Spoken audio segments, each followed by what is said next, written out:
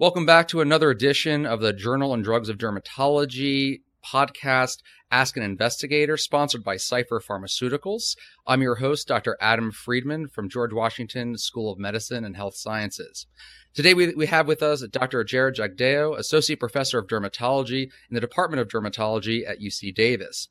Dr. Jagdeo is a physician scientist with internationally recognized expertise in the clinical and laboratory intricacies pertaining to the effects of light, laser, and energy-based devices on skin for therapy and imaging. Dr. Jagdeo is a frequent podium speaker at national and international conferences and publishes quite regularly. Dr. Jagdeo has received funding for his research from the National Institute of Health, Howard Hughes Medical Institute, and many other sources. Thank you so much for joining us today. Thank you for having me.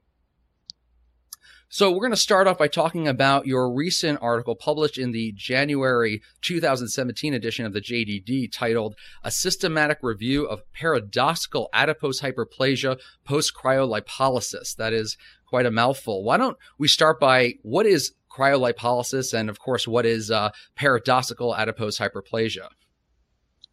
That sounds great. Cryolipolysis is the freezing of fat to help remove unwanted areas of fat on the body.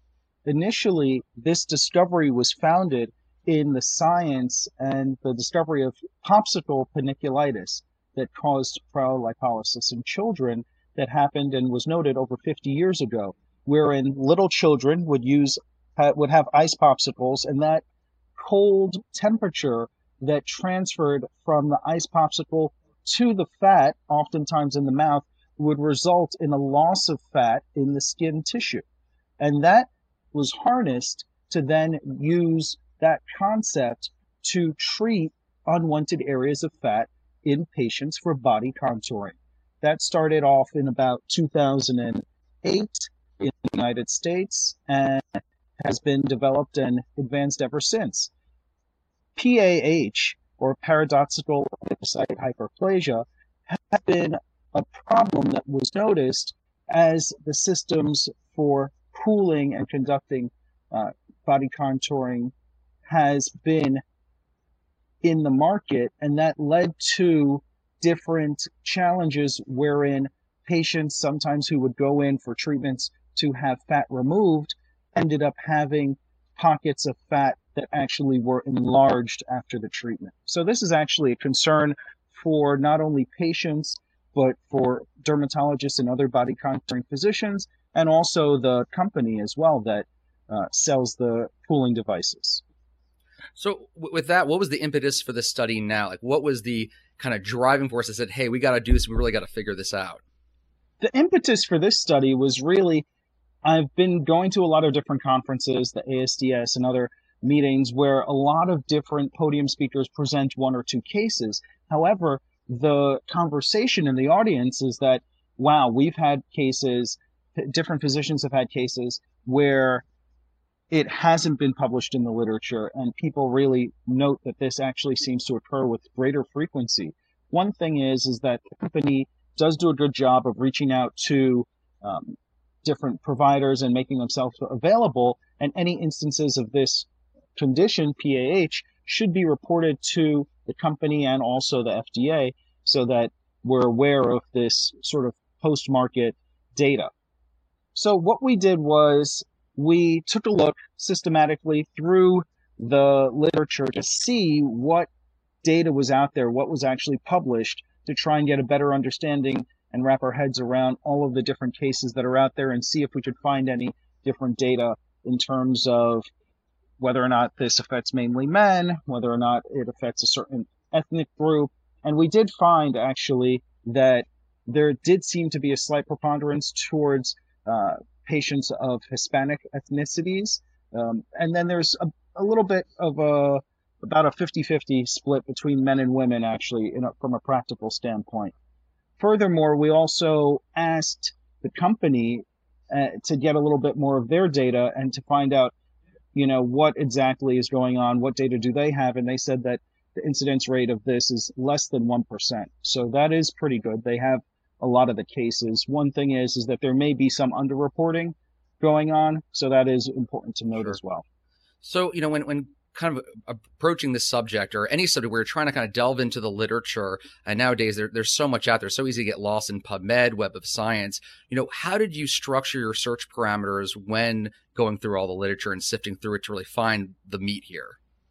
That's a great point. One thing that we classically do here at UC Davis is within my research team, we like to partner with a research librarian so that when we come up with our search terms, we also run those by the research librarian to confirm that those search terms are going to yield all of the articles that are actually published and actually access all of the available databases. So we partner with the research librarian here at the university to make sure that everything is as comprehensive as possible and as available to us. Does that usually require funding, or are these resources readily available at academic institutions?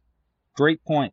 Usually these resources are available at academic institutions, and it's a really good way to partner with another academic resource, which is the library, to make sure that you're doing things in a comprehensive manner.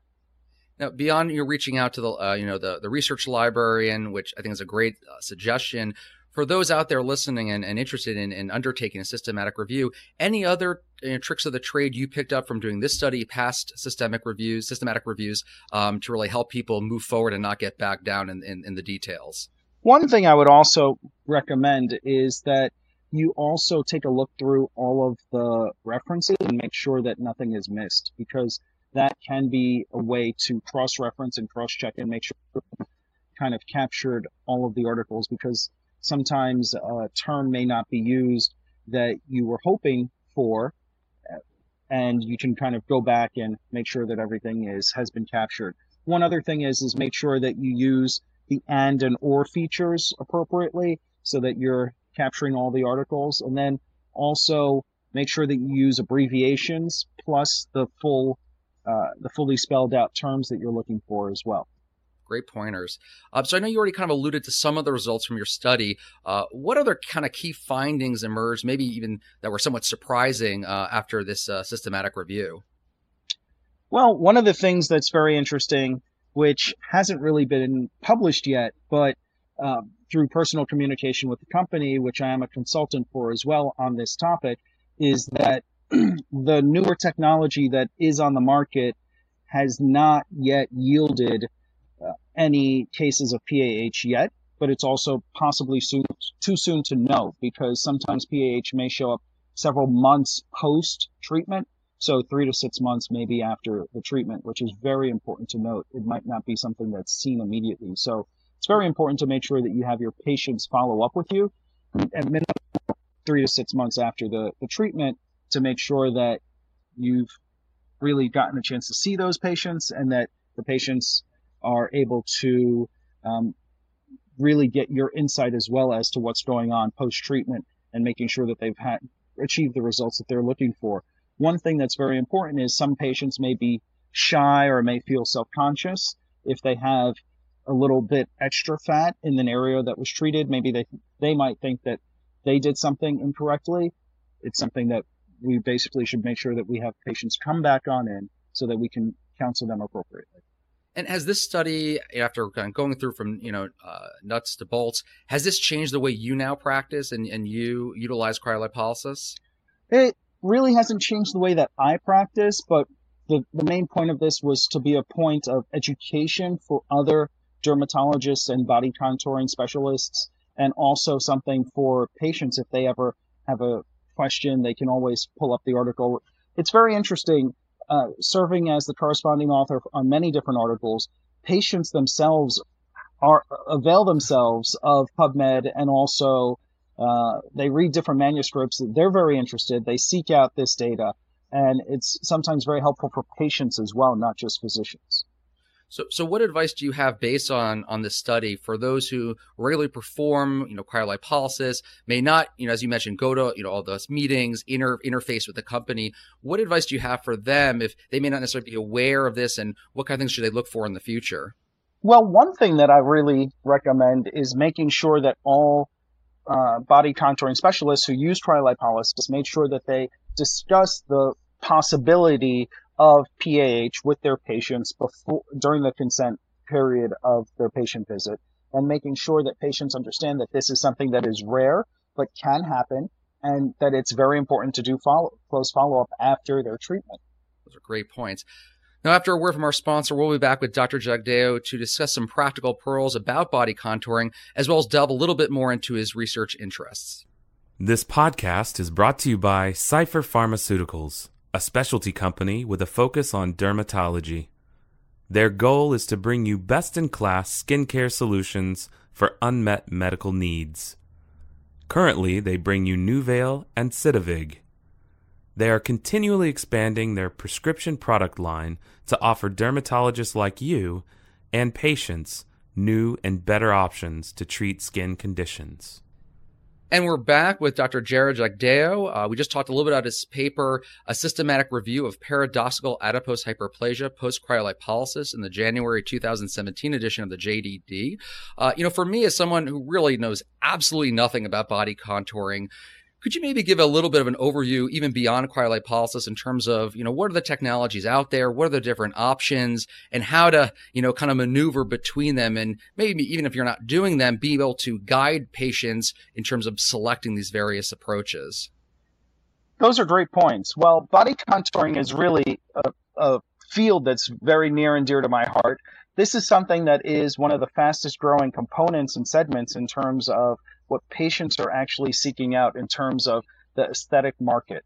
A lot of patients are looking to transform their bodies in a way that will benefit them and help them achieve their desired look. It's really extending aesthetics beyond the face. And the body is really what patients would like to change and transform next. The nice thing is that the gold standard, which is our use of liposuction, still remains the gold standard. It's the best, it's the most tried and true, it has the longest track record of success and continued success. However, our patients nowadays are looking for low downtime procedures. They're looking for things that they can have done in the office, they can go back to work, they can really re-engage with the rest of their life. And liposuction doesn't allow that to the same degree as some of these non-invasive or minimally invasive modalities allow for. So the different modalities really fall into two categories. One is heating the skin, and the other is cooling the skin.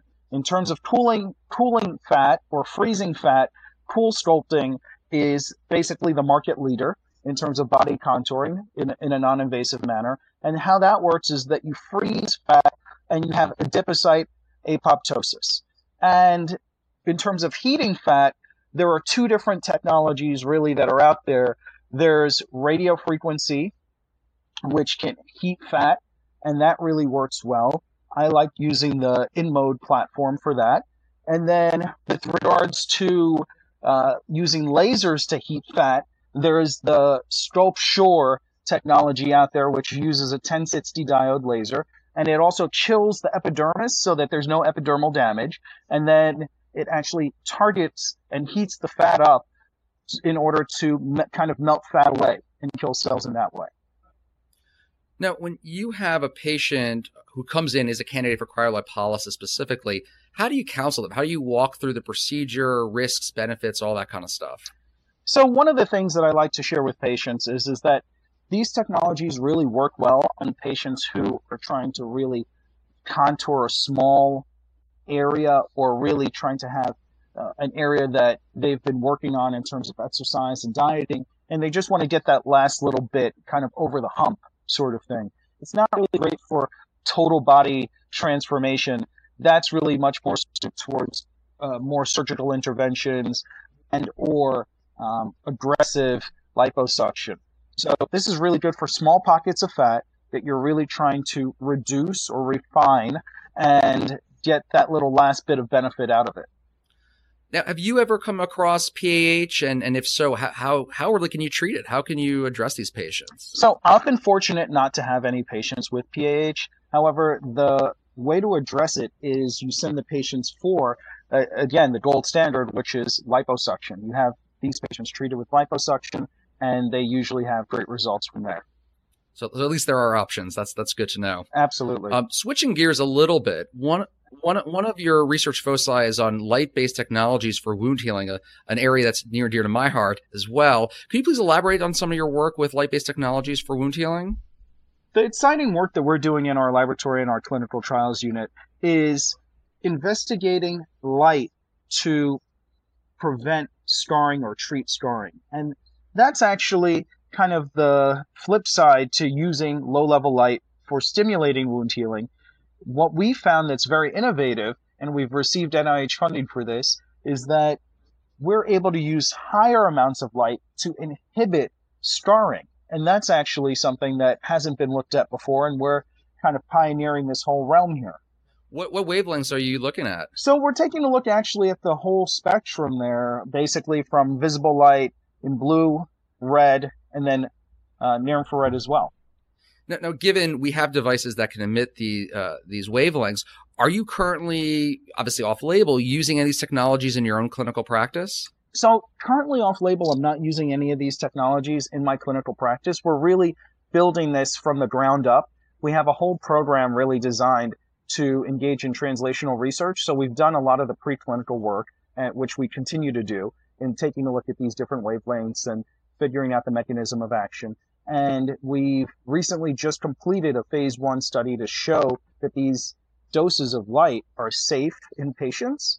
And now the next phase, which is going to be a phase 2 study, is going to show, hopefully, the efficacy of preventing scarring in patients. Well, we're going to definitely have to get you back to talk about one of those papers in the near future, I think. Thank you. Any final thoughts for the listening audience on body contouring in general and beyond? Well, I think one of the exciting things is that this is a tremendous market. It's exploded in the past few years, and it's going to continue to grow as patients really continue to seek us out. I think that it's very important that we continue to establish ourselves as dermatologists, as the premier body contouring experts. Liposuction was developed by a dermatologist, and we have traditionally held this within our arena. If we're not the experts in this field, other physicians are going to become the experts in this field, and it's essential that we maintain our excellence in this scope. Phenomenal point to end on. Well, thank you, Dr. Tadeo, so much for joining us, and thank you all for tuning in. Make sure to check out next month's edition of the JDD podcast, Ask an Investigator. Thanks to Cipher Pharmaceuticals, the makers of Nuvail and Citivig, for sponsoring this episode. Be sure to let them know you enjoyed this podcast.